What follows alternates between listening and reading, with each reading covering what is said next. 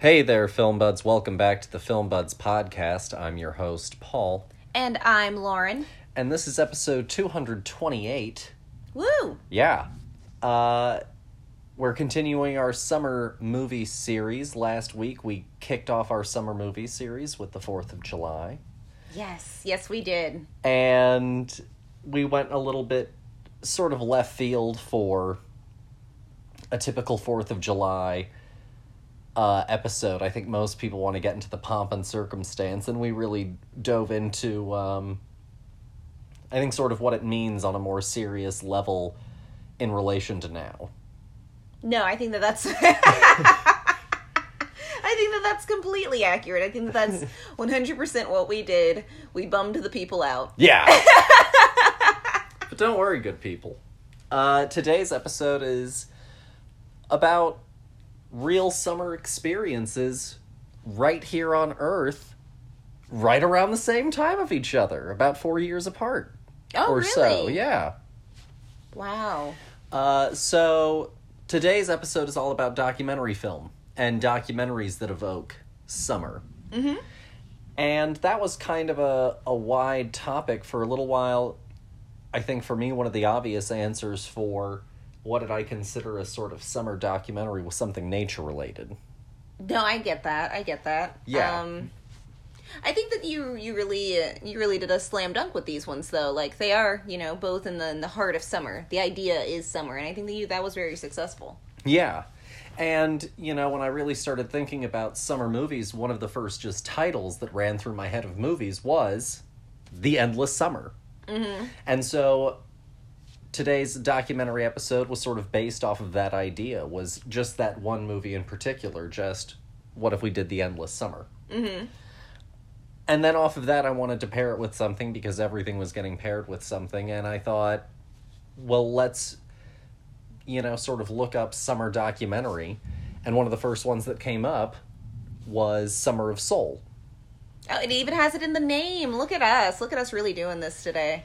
So, it's the recent Academy Award Best Picture winner for Best Documentary Feature Film. Mm-hmm.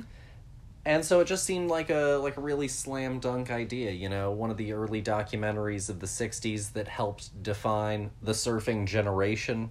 Mm-hmm. And then a movie all about this incredible cultural moment from the 60s. And honestly, at the time, I didn't even really consider that they were, 65 and 69. Yeah, honestly, we also watched them a little bit apart, so just in the sense of writing them down on the list, they're not that close together, so visually as well, it wasn't oh yeah, these things are connected by only a few years of time. They are in the same decade. Yeah. I don't know why I threw I keep putting the other one, the surfing one, in the 50s. It's, I think, because it has that sensibility, but we'll get into that later. Mm-hmm. So that's sort of the big idea, right? Is let's go and look at real experiences that tap into this core idea of summer. And I think that obviously outdoor activity, be it a concert event or surfing, are definitely two things that people think of when they think of summer. And so I guess with that in mind, actually, for our little bit of opening chitter-chatter, what are some, summer activities? Do you have, a favorite summer activity? And have you ever attended, an all-day concert event in the summer? No. Okay. No, I've never done that. I like being indoors in the summer. It's hot and, you get sweaty. But, I guess summer activities that I enjoy. I'm not really a beach person. I could take or leave the beach. But I do like water, and I always really enjoyed as a kid getting to go to the pool and having water park days and stuff like that. I love going to theme parks,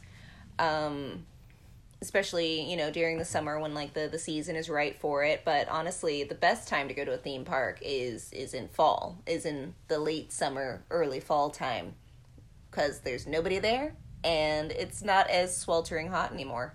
But honestly, like, yeah, I could take or leave. Summer is like a season. Like, I like the fact that, you know, as a kid you got the freedom, but also I could have had that really anywhere, you know. If you told me that I got all of winter off, I'd been like, tight, you know. Yeah, I think some of the poetic nature of summer is oftentimes affiliated with youth. Mm-hmm. You know, being young, having summer to do whatever you wanted, all the way even into your college years. You know, yeah, maybe you worked a job, but you were still potentially part-time. Yeah, and, you like, know. You had that that endless possibility that also came with summer. Mm-hmm. Because you had so much time. Exactly. And so I think that summer has this interesting nostalgia, but I think that it's also really tied up with youth, which I think is also very appropriate in a weird way for what summer sort of symbolizes on a certain level as well. Yeah, you know, in the scheme of the seasons, you know, spring is rebirth, and so then summer is the everything is thriving kind of time, you know, the good young time, and then fall is when things start to age, and then winter is like, you know, the death season kind of I guess, to like put a darker twist on it, but it's like, you know, if you're looking at trees outside, if you're in the States especially, I know that seasons are different wherever you go, but no, you get the fall foliage, and yeah, you know, then the leaves fall. Exactly, and then you have just like barren trees and landscape around you, and you know, and then we start back up again with spring and rebirth. So I think that you're accurate in saying that if the seasons were a person, this person would be a young adult. Yeah. You know, teens into 20s kind Yeah. of person, you know, all the way, you know, obviously this is speculative depending on who you are as a person, you know, but like once you start hitting like your 50s, that's like the fall season. Yeah. You know, I get I get where you're at, Daddy-o. Well, as far as favorite summer activities go, you know, I love grilling. I love going to the movies. Oh, that's fair. You know, it's a great reason to go indoors in the movies, you know, especially I remember Dad talking about when he was young, you know, one of the things that movie theaters would sort of use to advertise was that they were air conditioned. You know, that was a big deal in the South in the summer for something to go and do. You know, spend $1 or you know, less, get to sit inside for 2.5 hours, man. You know, get to be out of the heat. Yeah. And so that had a lot of appeal, especially for young kids, you know, in the summer and that kind of thing. And so that was obviously less the case for me, but I still enjoyed going to the summer movies and the summer movie season. I love grilling. You know, I do enjoy a good bit of cooking outside, because you can do it in the winter, and the benefit of it in the winter and the fall is that then you have like the warmth of the fire. Mm-hmm. But also it eventually, especially where we are, hits a point of cold in the winter where unless you have a good roiling fire outside, you know, You're a cold. grill is, yeah, you know. So, as far as have I ever attended a concert festival, I have. I went to an event hosted by the alt rock station around here, and it was the Summer Weenie Roast Fantastic. concert series. That's fantastic. I want a t-shirt that says that. And I saw, oh God, who did I see? I think I saw a band called like the Sick Puppies or something like that. The big headlining acts were 30 Seconds to Mars, Okay. Sublime with Rome, Uh-huh.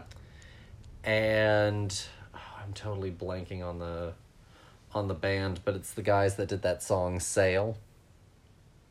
I'm not. I don't know if I know. Sail. You know what I'm talking about? Where, like, the guys just, like, shout at that song for, like, half of it. Oh my gosh, no, but absolutely. I don't need to look it up now. I want your version of it to be the only version that I know. Wonderful. So, those were, like, the big ones. I was the most hyped for Sublime with Rome, because I know Sublime. Mm-hmm. And so I was pretty excited to see that one. 30 Seconds to Mars was the one that, like, everyone around me was the most excited for. And so, like, I saw Jared Leto live and in person once upon a time. This was, like, this is before Suicide Squad was a thought in anybody's head. What year was this? This would have been 2013-ish.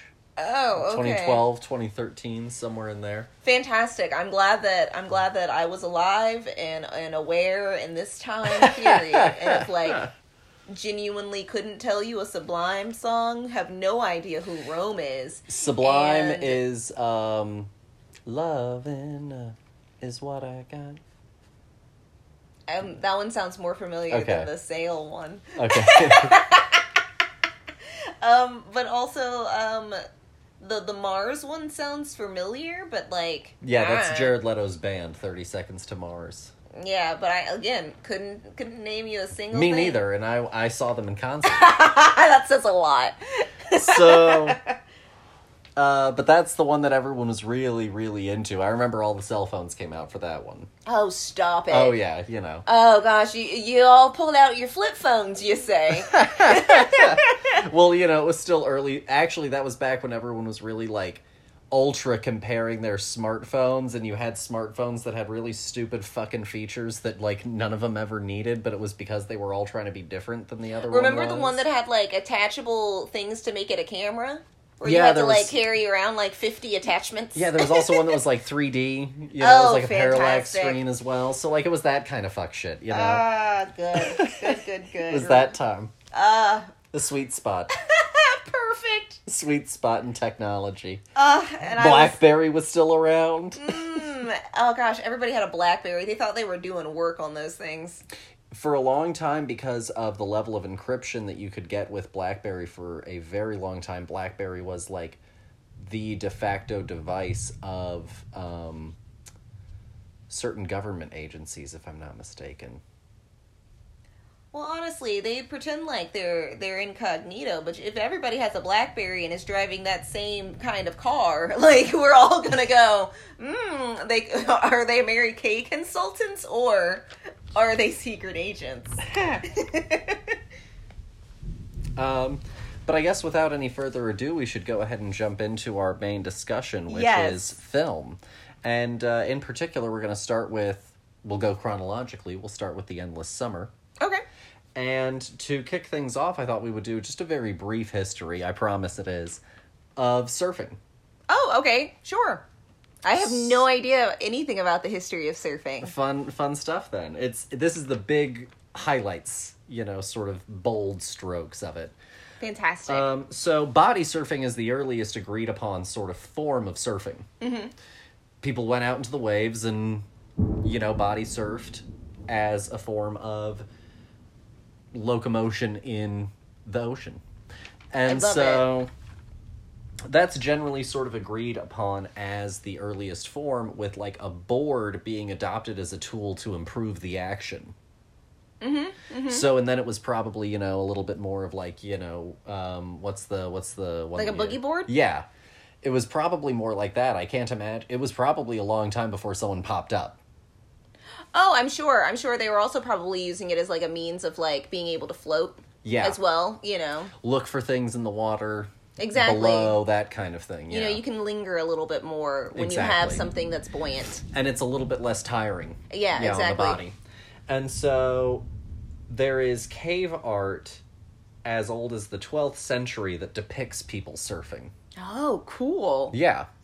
So it's been with people for a long time, and it did originate in the Pacific Island area. Mm-hmm. And if you want to know more about AAPI people, We've got episodes for you. We do. Go back a few months, and you're going to have a Go blast. to the first one in particular, and you'll get a whole breakdown. Fantastic. So, the first European to make any documented note about surfing was the explorer James Cook. Oh, okay. Christian missionaries are actually a negative impact, surprise, surprise, on the culture of surfing, because once European settlers started to move out into Pacific areas and set up missionary settlements, part of the thing that also got stripped away with that was surfing as an exhibit of culture. Well, if it's not white. It ain't right. And so it had to go. That's right. And so it actually ended up diminishing how many people did surf. Because it used to be that once upon a time, like, whole loads of them, of people did. And then once European settlers came in and attacked, these sort of tribes and put some of them into missionaries, then some of them got disconnected from that part of their culture. And then they didn't practice it as much. Such a shame. Such Yeah. a shame for history. Every single time. Every single time. That's right. Surfing ended up being brought to most people's attention, though, once they started to hear about it from certain travelers who were also writers, like Jack London. And then there actually ended up being a surfer who won the 1912 Olympic medal for swimming of some kind. It was a guy named Duke Kahanamoku. Fantastic. And he was called the Duke, and he was a surfer, and it's generally agreed upon that his, like, really powerful stroking style when he was, like, going out to surf is what ended up really leading him to have that sort of superiority over people who were just standard swimming laps, sort of in pools. I don't doubt that in the slightest. Yeah, I mean, when you're going out up against, like, a force of nature, and then you're in Still a water. pool, Yeah, honestly. Yeah. That makes perfect sense. Yeah. And then it really, really got big, particularly in the U.S., once Hawaii was made into a state. Yeah.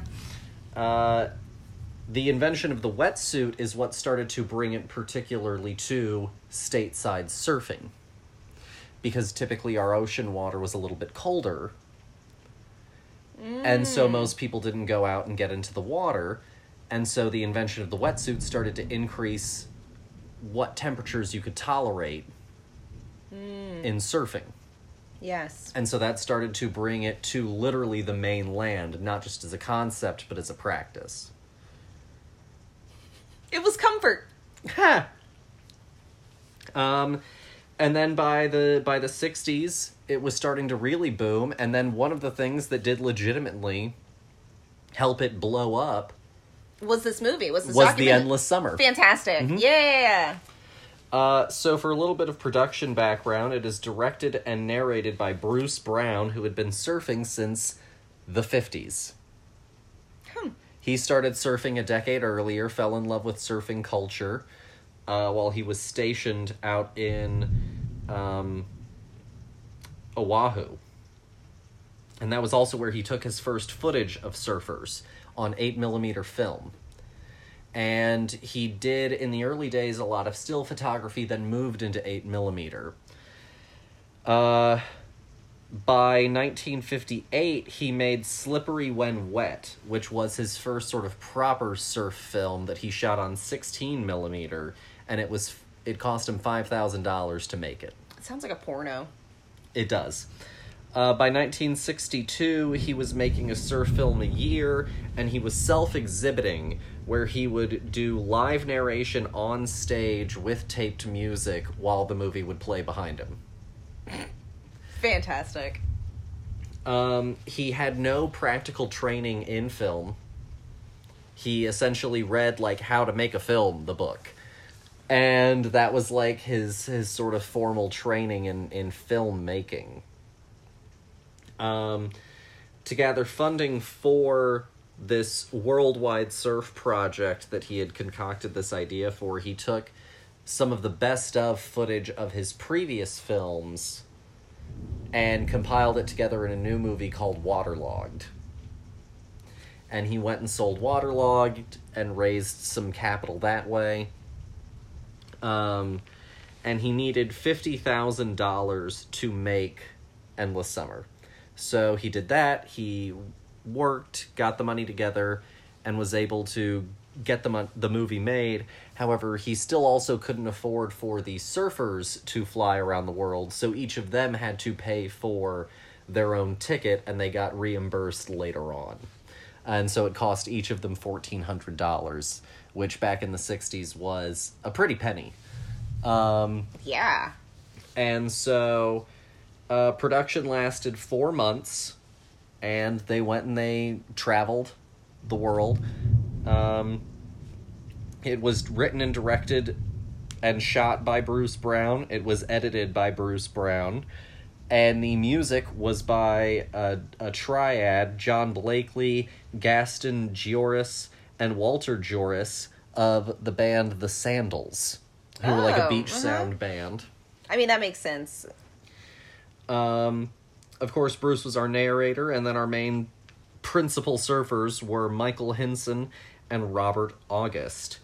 It was released June 15th, 1965. It has a runtime of 1 hour 35. It was shot actually on 16 millimeter, but exploded up to 35 millimeter for the final printing for theatrical release. Oh, okay. Which was a common practice for cheaper movies back in the day. Interesting. I learned so much from you. I'm glad. And part of the reason it's all narrated is also because he didn't shoot sound. And that's also what helped him keep his costs down. Well, he just shot literally just the film. I mean, that makes a lot of sense. Also, you know, that cuts down on having to cut out a lot of sound as well. You don't need more people. Yeah. It's just you, the camera, and the surfers. Maybe some camera people for additional footage. And that's it. The plot is the crown jewel to 10 years of Bruce Brown's surf documentaries. Brown follows 2 young surfers around the world in search of the perfect wave, and ends up finding quite a few, in addition to some colorful local characters.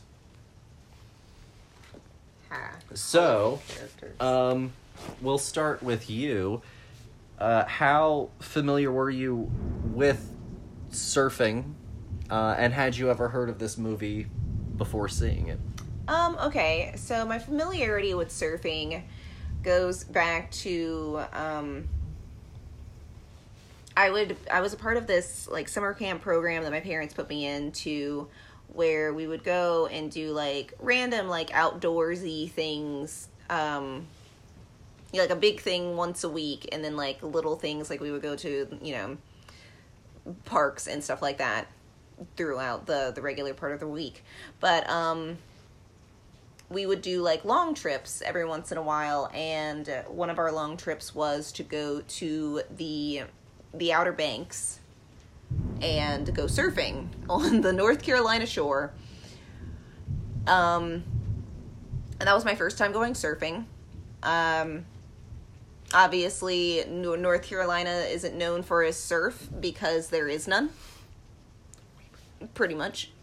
And so that was my only real experience with surfing. I've never gone anywhere more exciting, I guess, than that to go surfing. I'm definitely not gonna try my hand in like someplace like Hawaii or even, you know, with real surf people.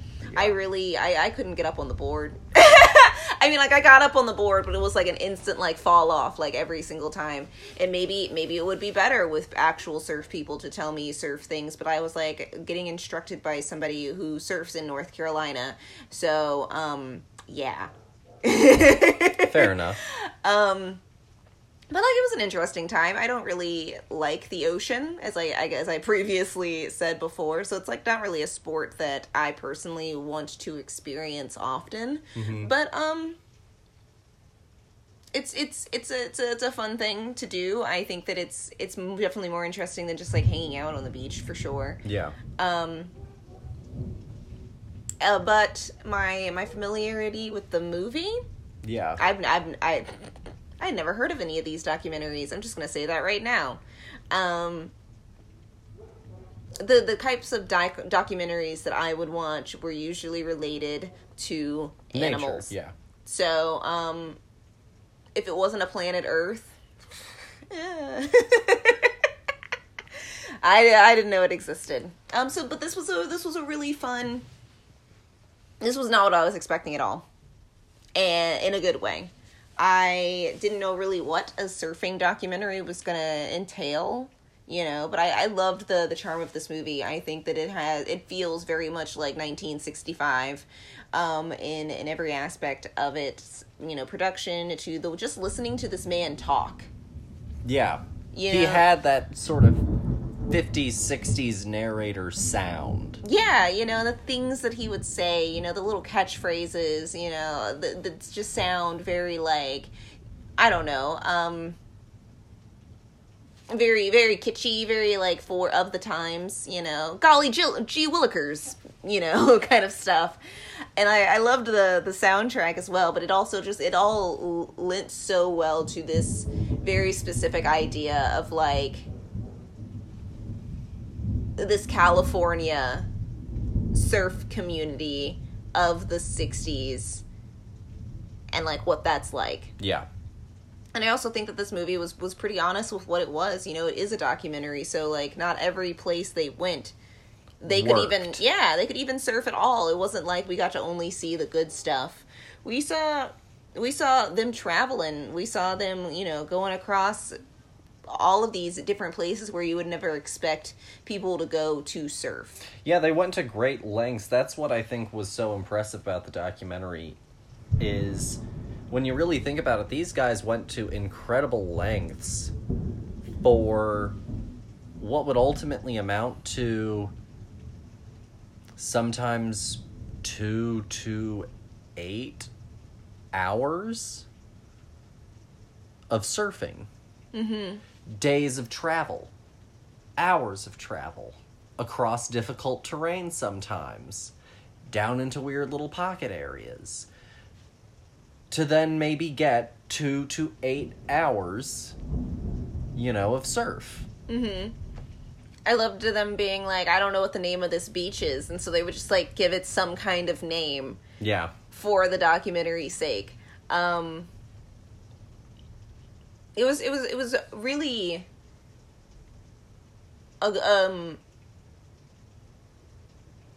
really hip 60s movie. You know what I mean? Like it was a youth culture, I think, kind of favorite as well. Yeah, and I completely understand that. Like, it feels like I should be like 22 again. Watching these energized to go out and find this endless horizon. Yeah, and honestly, like, it was also just like a really fun window, and like you don't get to see into the eyes of young people of a different era too often. And I think that this was really fun to see something that was written and made by some dude in his like 20s about what it's like to be some dude in his 20s who likes to surf. Yeah. And I think that that's great. Is this the oldest documentary that you had seen? Possibly. I don't know. I really couldn't tell you. Need some research to decide? Maybe, yeah. I don't, I guess, include, when I think about, like, documentary, I guess I don't necessarily include some of, like, early film just because, like, what else were they supposed to record when they first made the camera? Oh, I get that. That's fair. You know what I mean? So I don't necessarily count, like, some of the Edison films of, like, people boxing in the Black Mariah as, like, a documentary. The fuck else was he gonna film? No, yeah, he didn't have actors. The whole concept was, like, foreign. He was testing this thing out. Exactly. So I'm not sure that, like, I think that once you get to, like, truly creating narrative out of the discussion, then you're kind of into the documentary realm. And so this, I think, is probably the oldest one I've seen. I'd have to do a little bit of research to confirm that, but I think this is probably the oldest I've seen. I think that that's pretty fair. I mean... Not including, I guess, also some of the, like, pseudo-documentary newsreel-ish type of stuff of, like, the 40s that I've seen, like, footage of. Oh, no, But, like, I'm talking, like, feature length, I think, as well. Oh, I think that that's fair. The whole concept of, honestly, watching a documentary from the past, you know, I don't think that the ideas ever really crossed my mind. I don't think that this was an avenue that I really was expecting to find anything in, if that makes sense. Mm-hmm. For you, documentaries feel like a more modern concept? Yeah, I guess. Like an 80s onward kind of a thing. Yeah, you know, we've got all this technology now. Well, I think the independent boom of, like... And the increase in access to technology, which is also what fueled the independent boom, did also fuel some of a documentary boom. Yeah, exactly, because also it's a matter of access as well. Yeah. You know, you have to have the access to the equipment to then make your documentary. To find your subject and film it. Yeah, exactly. Or, you know, I expect, like, documentaries to be more of, like, for a scientific audience to be used as research or something like that for something, you know, let's say that I am an early explorer from the 20s who is going into the pyramids for the very first time. I would probably, if I could record something, I would, but also I don't think that I would make a documentary out of that footage. Yeah. No, I think that's all really fair. I really enjoyed it as well. You know, I think that it is, to your point, it is very old-fashioned, and I think that for some people that'll probably be, like, not their bag. But I really enjoy it, and I also find it very fascinating to go back and to see them do this kind of thing where they speak for the subject. Mm-hmm. You know, and it's really then when you move into, like, the later 60s and moving into the 70s where the documentary really starts to go to this kind of, like, fly-on-the-wall, cinema verite, Mm-hmm. hands-off, don't touch kind of approach. Mm-hmm. And the subject then is supposed to be, you know, sort of speaking for themselves. And I think that it's really interesting to go back and see this kind of early transition phase. And I also just think that watching the surfing footage is incredible. Oh, it's also yeah. just remarkable, exciting to watch surfing footage. No, there's something almost, like, innocent about watching something that's from so far back, because we've come so far in so many different directions. You know, basketball doesn't look the same as basketball did back in the 60s. Surfing doesn't look anything like it did back then. You know, now, because we've gotten better technology, we've gotten stronger, we've gotten more time. And it was just inspiring to, like, watch these people who were, like, surfing had just come to the States not too long ago. And to be that good, to be that dedicated, to love the sport that much, you know. I loved the, like, montage of, like, different people that he was describing while that were surfing out there. It was like, oh, you know, there's Mikey D over here, and this is Mikey D's favorite move. And then you just see this man, you know, doing something ridiculous on a board. I loved the guy who couldn't get knocked off. Like, he just never gets knocked off. It was fantastic watching him just, like, dip and weave through people. I couldn't do that. Everybody would have been hit. It would have been a whole cluster. It would have been the worst. Absolutely phenomenal. And so I think that it's a really fun, really light, airy, enjoyable, you know, family-friendly kind of experience, and I really, really enjoyed watching it. Yeah, really wholesome. So if you had to rate The Endless Summer out of 5, what would you give it? I think I'm going to give it a 4. Okay. You know, for no real and particular reasons, but, like, I don't know, I think that I really enjoyed the parts where they were, and obviously it's a documentary, so you can't control everything, but I really enjoyed the parts where, like, they were actively, like, in, like, the fun surfing communities, and, like, some parts of the movie were just not like that. Yeah. You know, the parts of it were just like some dudes just wandering around, you know. Looking for stuff, hanging out. Yeah, exactly. I loved that weird dude that like drove them across country. Like that guy was great. He was a hoot. Terrence. Yeah. He was a hoot. But yeah. Not all of it is that. And Exactly. there are some lulls for you. Exactly. Yeah. I'll go 4.5. Okay.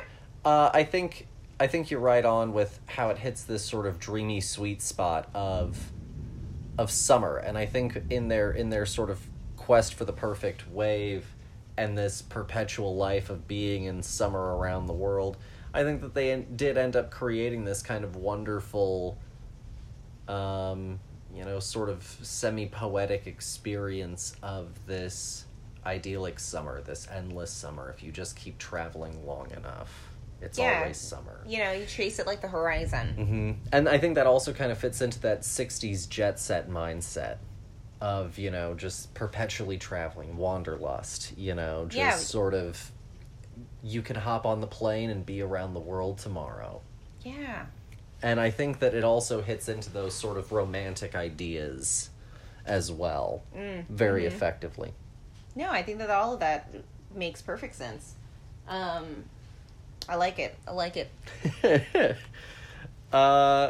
Moving on, we have our next film, Summer of Soul, or When the Revolution Could Not Be Televised.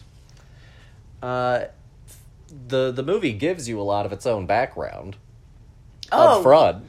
Oh, yeah. So, I mean, if you want to know some of the background, watch the movie. But essentially, this Harlem Cultural Festival was filmed back in 1969. And then for 50 years, the footage sat in a basement. And what ended up happening behind the scenes during that time was a few different people tried to get something going, and it never happened.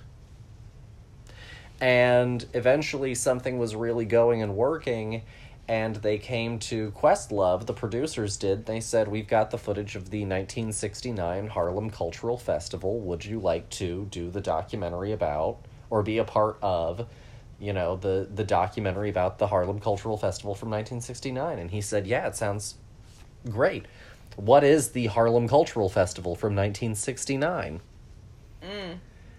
And once he heard, the full story of what it all was, he was enraptured sort of, with this idea, and he was blown away that, especially as someone, because if you did not know, Amir Thompson, aka Questlove, is from the band The Roots. He was astounded that he hadn't heard of this as a musician. That somehow this massive black musician event happened. And he was even astounded that he hadn't fucking heard of it until the producers came to him and said, hey, we got this footage of this incredible event that happened. Yeah, but I mean, when you scrub history, they don't leave a spot. No, man, if you let them. And so I think that it was really, really interesting that that's sort of some of the backstory, and he got a hold of the footage, and the documentary finally happened. And it's fantastic. Yeah. It is directed by Questlove. It is the cinematographer who was really, I guess, sort of overseeing the, probably, I imagine, a little bit of the restoration, is Sean Peters. There aren't really any cast members. I mean, it's a bunch of the bands and some of the attendees, that are subjects of the film. Archive footage of people like B.B. King, Nina Simone, current day footage of some of the performers of The Fifth Dimension, and it's Gladys really Knight. Anybody who was aware of the event, who basically wanted to come and be a part of this, could come and talk about it. Yeah. And the plot is a documentary about the legendary 1969 Harlem Cultural Festival, which celebrated African American music and culture and promoted Black pride and unity. I guess I'll go ahead and kick this one off, since you started on the last one. Yes. So I was aware of the documentary, and it was one that I was interested in seeing, but partially also because of the Film Bud's schedule, we ended up just not getting around to it. But it was one that was really on my mind, and like especially when we were coming up to Oscar season, when I knew that it was nominated, it was one that I was thinking about potentially trying to work into the show in some sort of capacity, or just watch in general. For those of you who may go, God, why didn't I know that this movie won Best Documentary at the Oscars this year? It's because the thing that preceded it was the infamous slap. And if you're wondering, wait, which slap? It's the one that you're thinking about. Mm-hmm. It's the one that people wouldn't shut up about. Yeah. So, that's why you might not have heard about it. But it's a pretty interesting story, and like I love so much of the musicians. I'm in particular like a big Nina Simone fan, and when so I saw that like in the trailer that this had some classic Nina footage in it, that was a big draw for me personally. And I gotta say, it didn't disappoint even fucking remotely at all. Oh my gosh. It was every bit a Best Picture winning documentary. It was fantastic. It drew you in, I think, with the right amount of circumstance and tension, and I think that they managed to then make it fun and poppy and dynamic, but then also still come back around in the third act and work some of that heart and power and underlying heft of the moment to the story again, without still never really making it dour or serious or moody. And I think that that's a really, really impressive feat for what they did overall. And that's sort of like my broad thoughts on the movie. What did you think? So I had honestly never heard of this film before, as usual.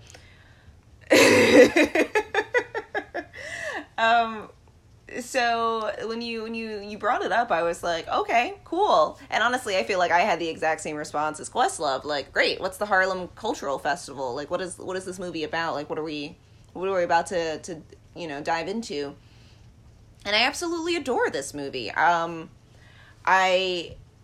found a lot of warmth and a lot of pride in this movie, and as a Black American, this movie was just inspiring. I can't say enough good things about it, honestly.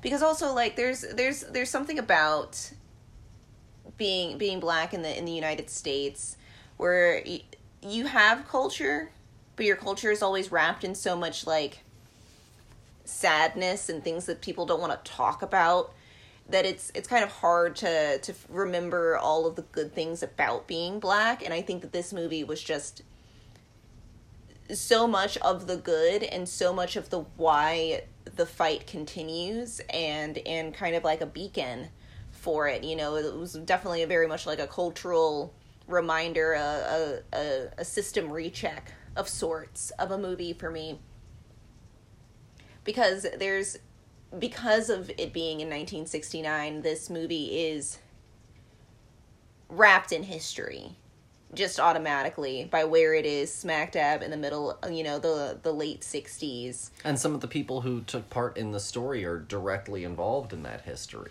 Exactly. And so in order to make the footage make sense, Questlove did a great job of interweaving a lot of history into these things, because otherwise, you would hear these people reference, Dr. King's assassination, and you'd be like, why on earth are they talking about Dr. King's assassination, when you realize that had just happened. Mm-hmm. It's fresh on everyone's mind. They go through this whole list of the, we lose Malcolm, we lose Martin, we lose the Kennedys. We go through, years and year and year. The 60s are riddled with huge death of public figures, and this it's very grounding in that reality. And then also then you get to hear these songs that were born of this, and some things are happy, but a lot of things are sad or mournful, or they're proud but they're reserved, and it's just a musical explosion, especially because, like, we did watch the Get Back documentary not too long ago, which is, again, another, back in the times. I think that it's very interesting that two of the biggest documentaries that happened on film and television in the last few years are both the unearthing, reclaiming, and re-envisioning of this historical event, particularly from the late 60s and in relation to music. Yeah, I think that honestly, to your point, I think that it is fascinating how we just keep finding this stuff. You're going to tell me in a minute that we're going to have the original footage of some Broadway musical from the 50s and it's going to be in some Pap's basement. Well, I think that part of the reason is also that for less so a little bit with the Beatles, very much so with Summer of Soul, I think that you're getting a lot of subtext about the past and how it relates to the present. Yeah, for sure. No, I get that. I also agree with your sentiment. A little bit of Get Back, but definitely a lot of Summer of Soul. That's more about, like, being in transition. Mm-hmm. Sort of personally. Mm-hmm. But also being in transition with the time, because they also are at the end of a decade in that. Here, it's all about the socio-political transition. Yeah, and it's about this reaffirming what it means to be black. That we're here, that we come in all forms. Exactly. No, I think that this movie was truly, truly beautiful. And I'm honestly very touched that this footage just exists, that this piece got to be made, because now I can also use this as a staple of my Black history, as well, because, like, this happened the same time as Woodstock. The same summer in miles. One was in New York City and one was in upstate New York. They were in the same state in the same summer. And no one has ever heard of this. But everybody talks about how they wanted to be at Woodstock. And honestly, like, this looked way better than anything that I ever saw about Woodstock. Yeah, the shit looked great. Woodstock looks like a bunch of dirty hippies now compared to this. Woodstock was a bunch of dirty hippies. I mean, true, but people have, like, fantasized about it, where this was just, like, an entire summer. People got to watch Stevie Wonder play live for free. When he said he was, like, what, 19? He was 19 years old. Incredible. People got to go to this thing for free. Incredible. The city paid for this. The city of New York paid for this. The mayor was there. Mm-hmm. And nobody remembers this. It just boggles. Republican mayor was hanging out in the black neighborhoods. I'm sure he's got plenty of, snakes in the woodpile if I look him up historically. But I'm sure. He did this right. Everybody gets one. He was there when they were doing the riots. It was just, This is a wonderful, like, time capsule of a film. And, truly, and then the most honest sense of it, of what a time capsule truly is, something that is buried and lost, that gets unearthed and brought back to you. Yeah, and you get to see it, and it was amazing to look at these people and, find connection with them, even though we are, 60 years removed from this history, almost. Getting close to.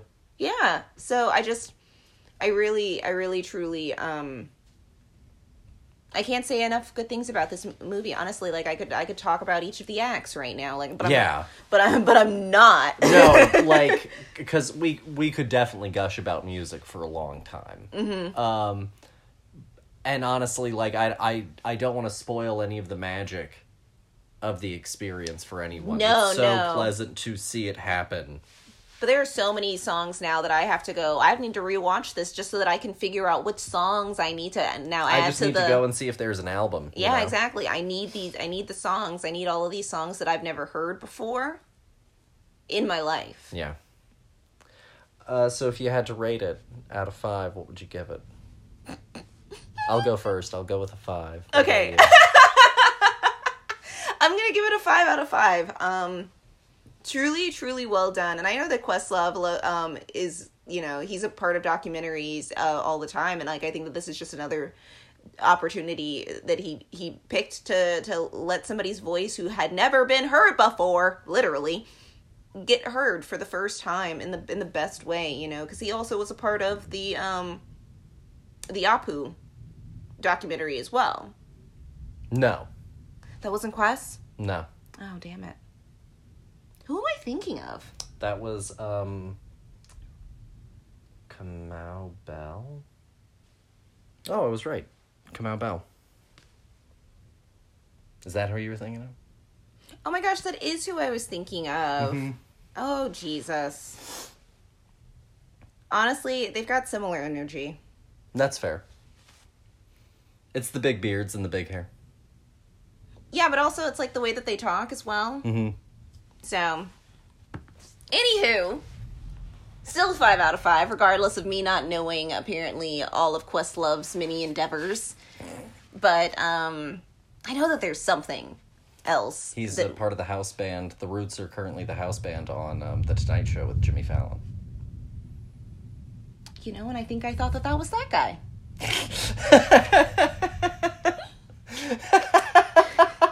Son of a bitch. I love you, dear. I love you. This is something that's gonna ram my brain for a while now. Yeah, you're gonna be down this rabbit hole for the rest of the night.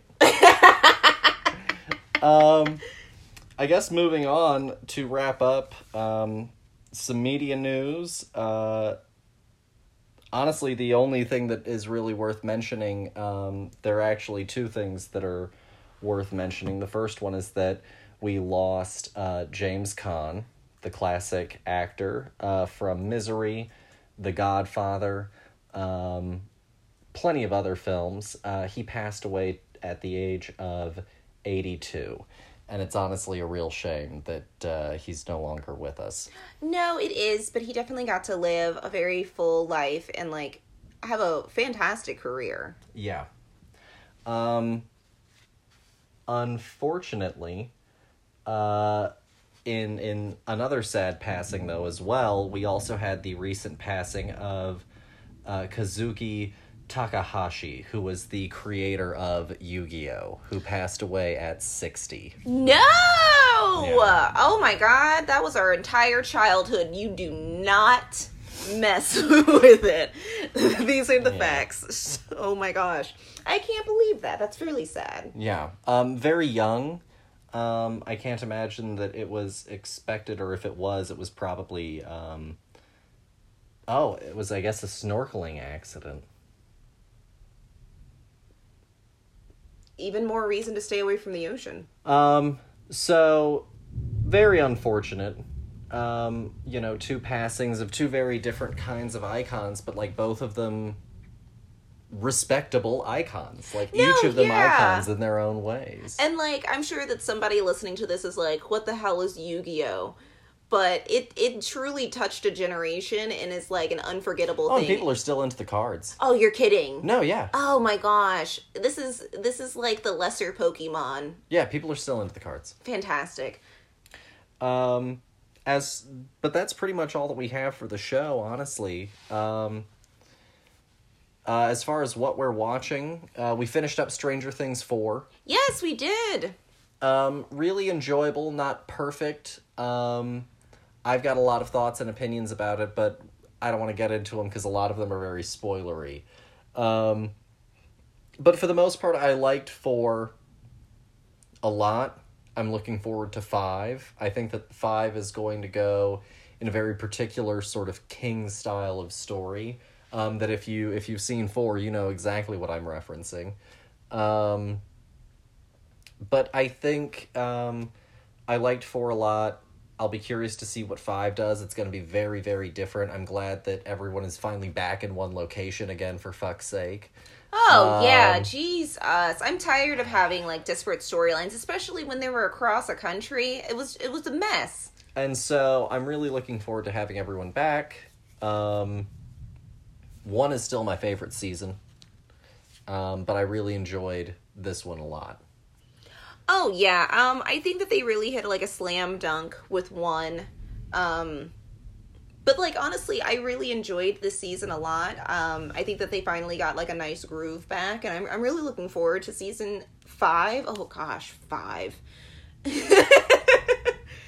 In 2024. Oh, my gosh, we have to wait so long. Boo. Whatever. I'll forget about it, and then be pleasantly surprised when it's coming out. But that's honestly pretty much all that we have. This weekend I might be recording a bonus episode. Stay tuned for that. Next week, come back for my Marcel the Shell review. Yeah! Which will be a written review. I got to go to the advanced screening, and so next week the movie comes out, and so I can put my review out next week. I'm so excited! So please definitely come back and check out that. But that's pretty much all that I have for y'all. Dear, do you have anything that you would like to say to the dear listeners? Stay cool. Wear sunscreen. Wear sunscreen. Wear sunscreen. That's so important. Stay hydrated. That's also very important. You know, you can forget to drink water when you're not, like, actively, you know, sweating. But sweating is just a way of your body telling you that you need to cool down, not that you're dehydrated. So drink water. Drink water.